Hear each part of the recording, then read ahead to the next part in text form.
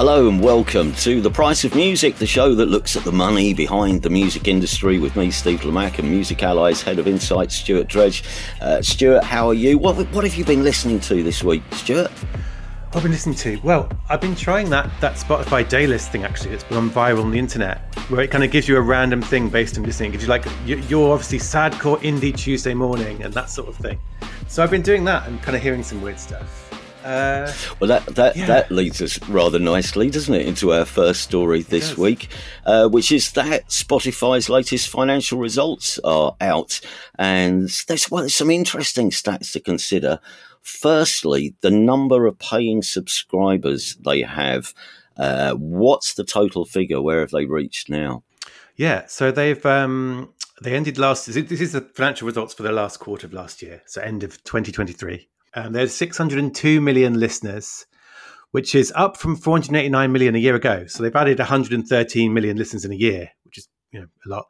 And of those, 236 million people are now paying for Spotify. And that's up around 31 million from a year ago. So kind of very good growth in that sense. Like Spotify keeps on getting bigger, getting more popular. And a lot of that popularity is coming from places like Latin America and India and some of the newer places they've launched. So not just kind of the big music markets like the US and the UK and so on. And do we know, how does that compare to the major competitors? Are they ahead of people like Apple Music? Yeah, it's the biggest subscription streaming service in the world. So YouTube recently said it had 100 million subscribers for comparison's sake, and Spotify has 236 million. So they're bigger than Apple Music. Spotify has said it reckons it's about 20%, so a fifth of all the recordings royalties in the world. So it's about a fifth of the recorded music industry's kind of money, essentially. And the other thing you can do with its figures is, so it paid out $9 billion, which is kind of about just over 7 billion quid. So I tried to convert it into the King Sterling, as you have to. And that's around 63% of its revenues. So that's how much it pays out of what it makes. It's sort of not far off 2/3. So out of every £10 Spotify makes, around £6.30 goes to the music industry. And so 9 billion. So 9 billion. So 9 billion is how. What are we comparing it to? So how much is that as a proportion of, the whole music industry? How much are Spotify driving the music industry at the moment with their 9 billion or 6.3 million?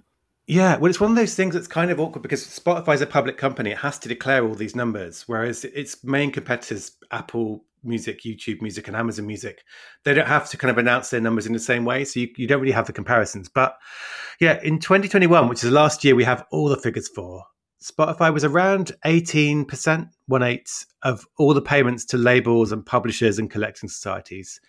And as I said, it's kind of around 20% of recording stuff. So it's about a fifth of the industry. And the rest is the other streaming services, physical music sales, which are rising again, and download sales. So yeah, it's the biggest individual player, but it's still only around a fifth of the total. And are there any other headlines, anything else we can read into these results to tell us how Spotify are doing? They're obviously, as you say, still growing, but is there anything else we can read into this? Will they be happy with this? Yeah, I mean, there's always an ongoing conversation about whether Spotify is profitable or not. And the big thing people like to say is, well, it's not. It's always made big losses in its history. Weirdly, it actually made an operating profit in the third quarter last year. So it is sometimes profitable now. But then it laid a bunch of people off, made some cuts, and the kind of costs of doing that, the kind of redundancy costs and so on, pushed it back into a loss in Q4. So it's in a way, it's like a lot of tech firms at the moment. It's growing and its revenues are going up, but it's also laying people off and sort of talking about having overexpanded during lockdowns. And there's this word that's kind of going around in Silicon Valley circles, which is like efficiency. Like Mark Zuckerberg's saying it a lot. Spotify is saying it a lot. This idea of like, we've got to be efficient, which kind of means we overexpanded. We've got some bloat. We kind of got some stuff we don't think we need to invest in anymore. So it's going through that. So yeah, a lot of the numbers are going up. But at the same time, it's having this moment of stepping back and kind of saying, right, well, that thing isn't working, so we're going to stop doing that. This thing over here, we're going to change. So it's almost having like a navel gazing is the wrong word, I suppose. It's kind of having a bout of soul searching about, okay, what's working? What do we need to change? Right. We have had, by the way, and thank you very much to everyone who's been in touch with questions for us and suggested topics we could cover. The workings of Spotify is right at the top of that list. So next week, I think we will, as promised a fortnight ago, we will attempt to, try and drill a little deeper into Spotify and also attempt to explain just how Spotify shares out those royalties, amongst other things. We'll do that next week. But they're not the only people who've been announcing their figures this week. It's not just the streaming services. Warner Music Group have announced an increase in revenues, although there's a pretty savage kickback here once again, following on from what you were just saying about Spotify, because to accompany the news of the increased revenue, they're also going to be laying off more staff, I think. Yeah, it's that strange dynamic of announcing, everything's going up, we're doing really well, we're accelerating our growth, but by the way, we're getting rid of a bunch of people. So this is Warner Music Group, who are the third biggest of the three major labels. And their revenues are up. Like, I think it's up 17% for recorded music, and because they have a publishing division as well, that's even more. That's up 22%. So kind of everything is growing. Streaming is fueling growth. But alongside that, I think 10% of staff are going to be laid off, which is around 600 people sort of worldwide. And that comes after another 270 people were laid off last March. So again, it's one of those stories of, although some of the good numbers are going up, they're saying we've got to be more efficient. We've got to be kind of, figuring out where we invest, and that's going to involve some job losses. And is this, what do we read into this? Are they trying to future-proof themselves in some way? Is this a preemptive round of redundancies, knowing that the music industry is going to change, or the way a music company will work is going to change? Is that partly behind this? I think so. Yeah, it's definitely. There is that. They mention that efficiency word, which is kind of this tell. If your company starts talking about efficiency, I think it's when you start worrying now, because it's kind of a buzzword for layoffs. But it's talking about like freeing up funds, is the way the CEO described it, to invest in different parts of music and tech. So it's kind of about shifting how and where they're spending money. So some of the things that happen, they're selling some of that. They had these editorial websites, so they kind of bought these sites, Up Rocks and Hip Hop DX. So they kind of got into the music journalism game, and now they're going, actually, that's not really what we should be doing. So we're going to sell those. They're shutting down one of their podcast brands as a social media division. So they're kind of looking at some things and saying these aren't core to what we want to do going forward.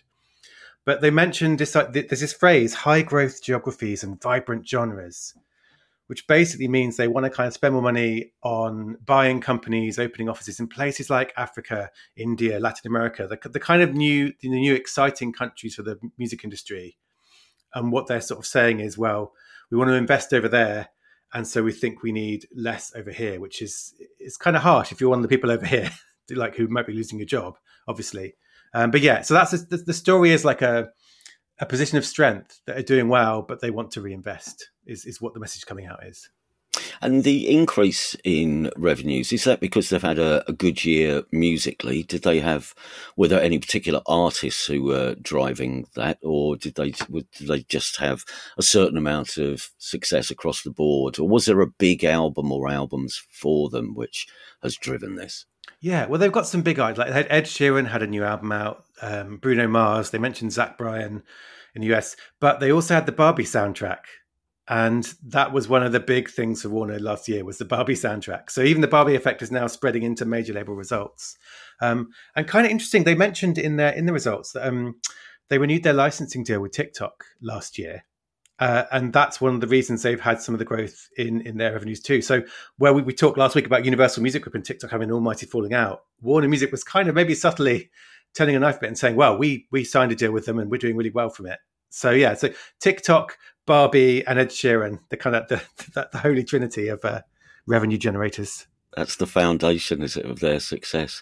Because you do think this is all parts of the industry, there are ebbs and flows depending on who's around and who's got a big record out. So although they've obviously had, a good year, you never quite know what the following year is going to be. And I think that's why at times you hear rumours of people in A&R departments getting the word from above saying, can you just hurry this band along, because we really need a hit in Q3, otherwise our figures are going to be down.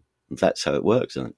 Was it? I think it was when EMI was the fourth major label, and it was. I think it was Coldplay. There was like a Coldplay album that got delayed, and there were whole calls with the financial analysts about there, with EMI saying yes, the Coldplay album has slipped to Q3, and everyone waving their hands in the air in terror. Which it's one of those things, isn't it? It's like if you're an artist and your album's not ready, you kind of need to carry on working on it. And then if you're a big public company, you're sitting there. I mean, to be fair, I can't imagine they would really make someone release an album that was bad. Like that would be counterproductive. You'd hope it's not either, but it must be nervous when you're kind of if you're the kind of the person counting the beans, and someone goes, Ed Sheeran's not feeling very inspired. He might need another couple of months. And you must be like, can you imagine a run on the market because Ed Sheeran's publicly said he's got writer's block? Actually. This segues rather nicely into the next story for this week, talking of Warner's. Now, this is interesting. Megan Thee Stallion split from a label last year and has now struck up this new agreement with Warner's, which will see her release music through her own company, Hot Girl Productions. And the interesting point here is that she's going to be keeping the masters and the publishing rights in the process of doing this. So Warner will help with distribution. So they're almost a distribution company. And the reason this is interesting is because this is not how the music industry traditionally works, is it? Well, that's it. And all the stuff we've talked about the streaming kind of recently, a lot of it has come down to, artists don't own their recordings rights, and they don't. But so it was an interesting press release because the title was literally something like Megan Thee Stallion and Warner Music Group announce an individual agreement to enable her to maintain independence. So it's a kind of press release from Warner Music Group saying, here, we're helping someone stay independent. So she's going to release her music. She'll have full creative control, which again has been one of those stories that reoccurs occasionally when a label tells an artist, you can't release this or do this. She's going to own her rights. And she's using Warner for distribution, marketing, I think, other things. So she'll be using its bigness to kind of market her music around the world. But it's kind of interesting because you're right, it's not how it traditionally works. But I was thinking back, and I may get it wrong, but I think it was Cooking Vinyl in the 1990s that first started shouting about this idea of artist services deals, where the artists own the rights, but the label just did the stuff with them as a partner. And other independent labels did it. And then I think in 2018, Taylor Swift signed with Universal Music Group just after she fell out with her last label and they sold her rights. And at the time, she said what was exciting about Universal Music was that she would own her master recordings that she made from now on.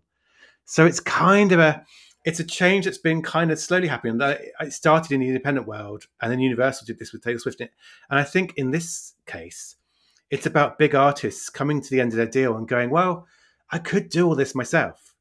Like, in theory, they could do everything themselves. I don't think a lot of them want to, because if you're an artist, do you want to be handling your marketing in Southeast Asia? Do you want to be handling distribution with streaming services in Latin America? Like, there are things that labels are really good at doing. But you've got that leverage to go in and say, well, I could do it myself, but I'm prepared to work with you, but I'd like to keep my rights. So what kind of a partnership deal can we do? And I think Megan Thee Stallion is a good example of the kind of artist that can do that now. And I think we're going to see more of it. And to go back to what you said earlier, I think major labels are looking at this and saying, well, we kind of see this wind blowing, and we've got to make sure we can kind of shift to be their partner in that sense, rather than having a business that's purely based on, we assume we'll own the rights and we assume we'll do all the other things. So it's kind of like she's not quite the canary, because it's happened before, but I think we're going to see more of these examples. And this was quite a high profile one. You're right. What was it called? It was called Label Services, I think. And that seemed to be very popular for a time. And I haven't heard of it so much recently, but maybe it's going to come back, because I suppose if you're an artist, I mean, you want to have the clout of a major firm in some way to make sure that, you have a seat at the top of the streaming service table. But you don't necessarily need them for many other things. But you do need a bit of weight behind you. And as you say, who wants to spend all their creative time instead worrying about how you're going to market a record? Leave it to somebody else to do some of that work. Yeah, and I think the thing about, I always get a bit annoyed when people go, major labels, they're dead. And every few years something happens and everyone goes, oh, labels are dead. No one needs a label. Like it was Kickstarter at one point. It was NFTs at another point. But within the major labels, there are some super smart people.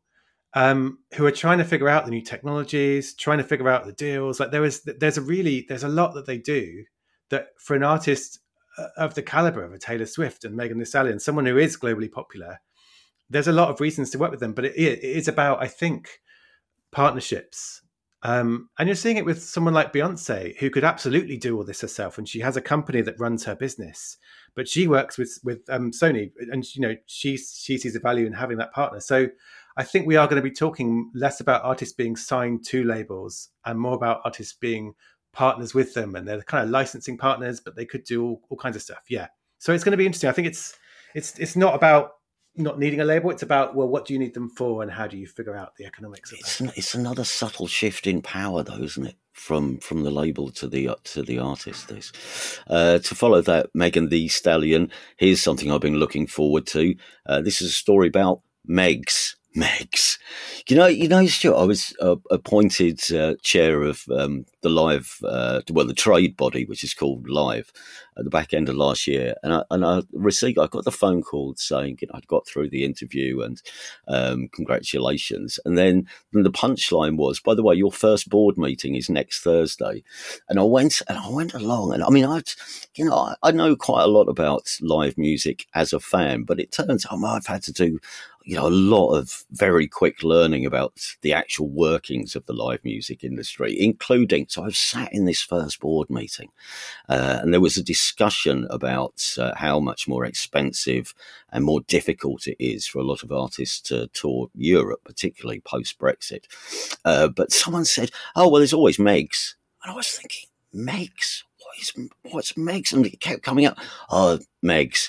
And I sat there, nodding sagely, oh, yeah, absolutely, Megs. No idea. Obviously, since then, I've done a crash course in industry acronyms in the past 3 months. So Megs is the Music Export Growth Scheme, which supports artists who want to tour abroad.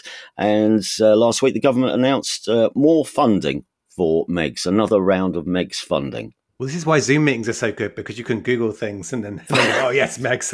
I know exactly what Megs is and read the Wikipedia out.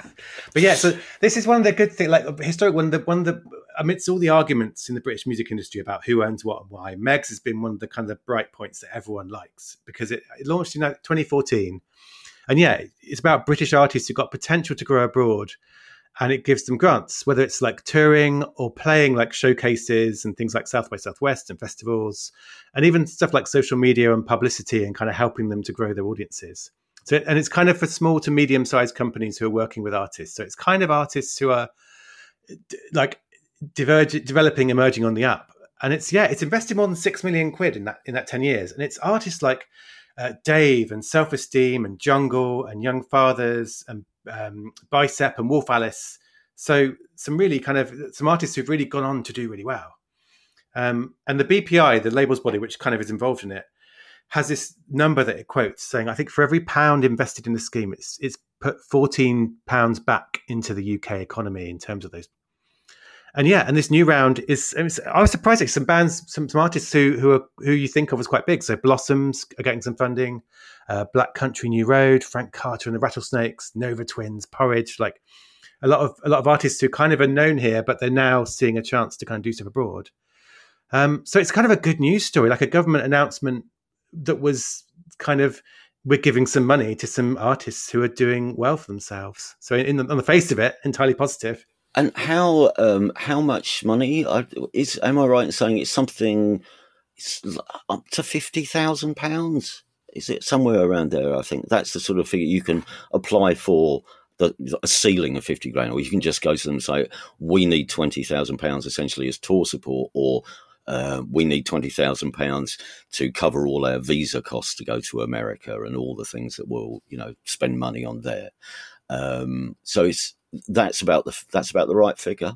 Yeah, so from 5,000 up to 50,000, and I think it's not one of those that we say, we're quite popular, can we have some money? Like you say, it's kind of, we want to do this, it will cost this much, we've got this plan. So it's an application process. And who decides then? Because someone eventually has to say yes or no, I suppose, because I imagine this is oversubscribed all the time, this scheme.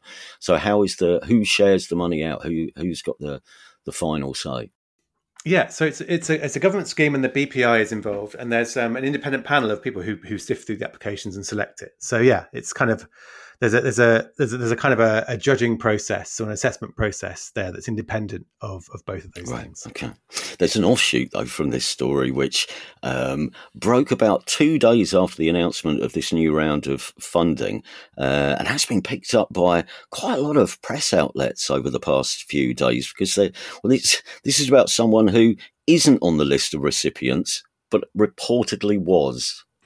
Yeah, so this is this group from Belfast called Kneecap. So they're a rap group. They've been on TV quite a bit recently, haven't they? They've been getting some publicity. So they're strong supporters of a united Ireland, and that's something that's in their lyrics, and they've talked about in their interviews. And they've done the odd publicity thing that's caused controversy around it too. So they've kind of, as they've risen, they've also kind of caused a lot of discussion, I guess is the way to put it, usually. But in terms of their growth and profile, they're exactly the kind of artists that Megs was created to support in terms of where they are in their career. And so, yeah, the story is they were on the list this time to receive funding, and then they weren't on the list because the government declined them. And the interesting is the BPI actually made a statement about this. And the BPI, as a labels body, in the middle of a lot of fights, it's quite naturally cautious. It doesn't tend to poke things with sticks to kind of cause... But it actually said, yeah, this was the government's decision alone to decline the application. So it kind of gave a statement saying, yeah, ask them why they didn't let it through. And then as a spokesperson for Kemi Badenoch, who is the Business and Trade Secretary, and actually my local MP, interestingly, and it began, we fully support freedom of speech, but, which as red flags go in a statement is not a good thing. And she said, it's hardly surprising we don't want to hand out UK taxpayers' money to people that oppose the United Kingdom itself, which is, if you take it to its extreme, I mean, does that apply to any artist who's got Republican views in Ireland or anyone who supports the SNP in Scotland? And literally Kneecap themselves are UK taxpayers, I'm assuming, because they're, So it's kind of a shame, really, because Megs is something that people have generally think, this is brilliant. How we disagree on other things, this helped a lot of artists. But now it's kind of had this political story happen. And I think the BPI is saying we need to have a talk before the next round to figure out what we do in the future if this happens again, where there's kind of an artist whose views. And Kneecap are going to appeal against this, aren't they? Or they are threatening some sort of retaliatory action. I think they're threatening legal action, which is, it's interesting because, I mean, the way things go, Megs has different application rounds, and there'll be another application round, and who knows, there'll be one after the next general election, maybe a different minister, a different government in power, who knows. But yeah, they're cross about it, and it's a shame. I think one of the few uncontroversially good things in the British music industry has now become controversial because of a discussion about free speech and whether someone can be funded because they don't agree with their views. So it's a shame. But I'd love to know who flagged this, because I can't imagine many people in government have heard of Kneecap. So somewhere along the line, someone must have. I mean, unless the Department of Business and Trade have got their finger on the pulse more than we imagined, someone's got to have said, "Hang on a second," to somebody. I'd love to know who that was. To be fair, if you're trying to go under the radar with your views, you may not call yourself Kneecap.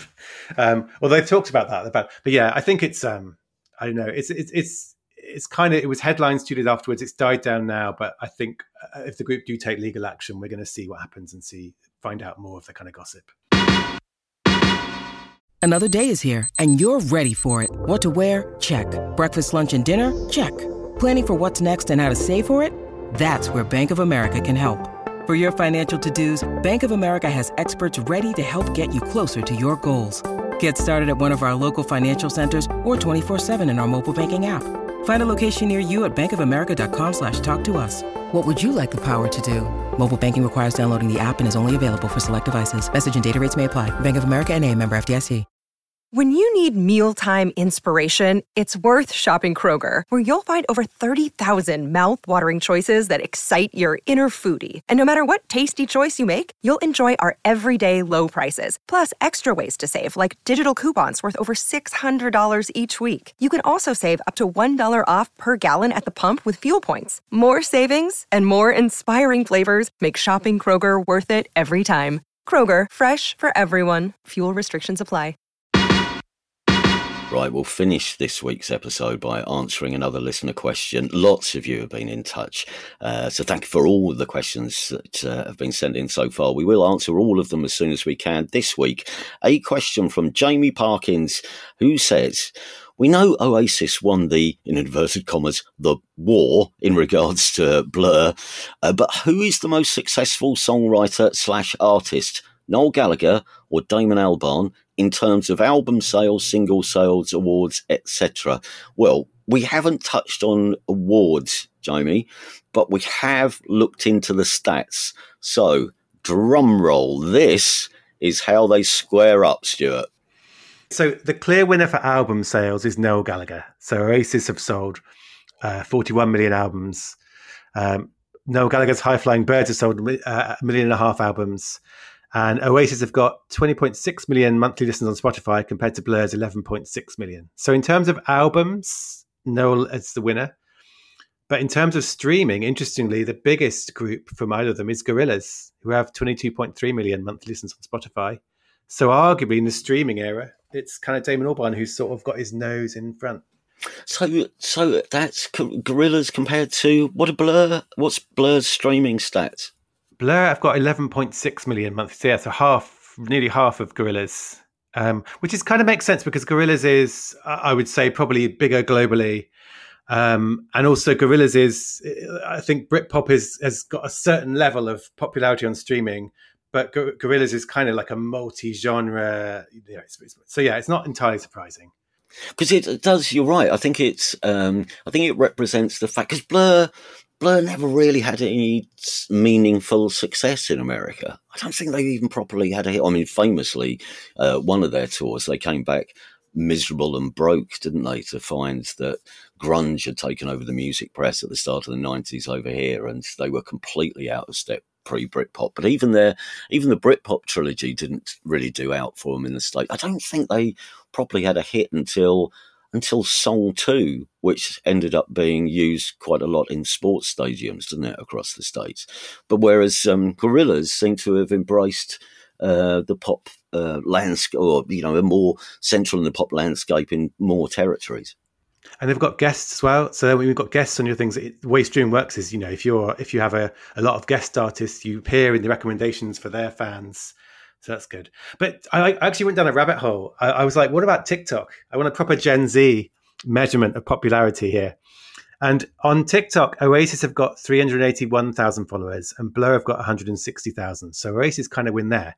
But what's really fun is when I was doing this, you go to someone's TikTok profile, a band, and you can tap on this button that shows you the sounds, the kind of music they have on there that's available to use. And if you scroll right down there, you can see how many times each song has been used in a video on TikTok. So I went right to the bottom of both to find out, which ones haven't been used much. Okay, so which Blur and Oasis songs have been used in only one video on TikTok? For Oasis, it was, and these are not main tracks, they're kind of live recordings remixes. Okay, I was going to try and guess, but by the look on your face, it might not be the easiest song to identify. I think you might have to put us out of our misery. What's bottom of the pops when it comes to Blur and Oasis on TikTok? Okay, so Oasis, I Am the Walrus, live at the Glasgow Cat House, only used in one video on TikTok. And Blur, this is marvellous, Thurston Moore's remix of Essex Dogs has been used in, which admittedly is quite hard to dance to, so I'm not surprised it's been used in one. But I kind of that's why I love some of these stats. You can see the big ones, but it's actually more fun to see, what the tiny stats are. So in that sense, they're both winners in terms of having things. So now that's one of the fun things. Neither has been taken off. So, now every listener can go and find the most obscure Blur Oasis song on TikTok and make a video with it. Excellent. Well, shall we say it's almost, well, everyone's a winner then. So Noel Gallagher, if you're talking about old-fashioned physical sales, and Damon Albarn if we're talking about the streaming era. And it's funny we're still having to choose, really, isn't it? Like, I've been watching those Top of the Pops reruns, and they've got to sort of 1995, and I'm just thinking back, and I was just a fan then. I remember how thrilling it was for all of them being on, and then suddenly you had to pick a team. But I think most people, when it started, were just loved them both. So it's strange, here I am, however many years later. I'm not going to even remember how many years later, And we're still going, which ones, even when they die, I think people were saying which one was best, which one had the best death.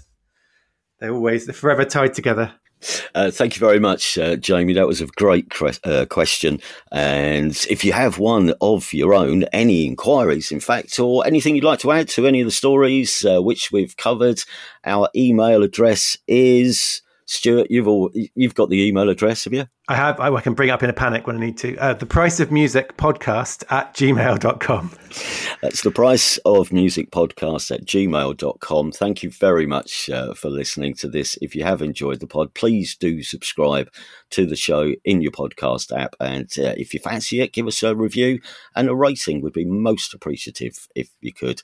Thank you very much again, everybody. Say goodbye, Stuart. Goodbye. Ta-ra.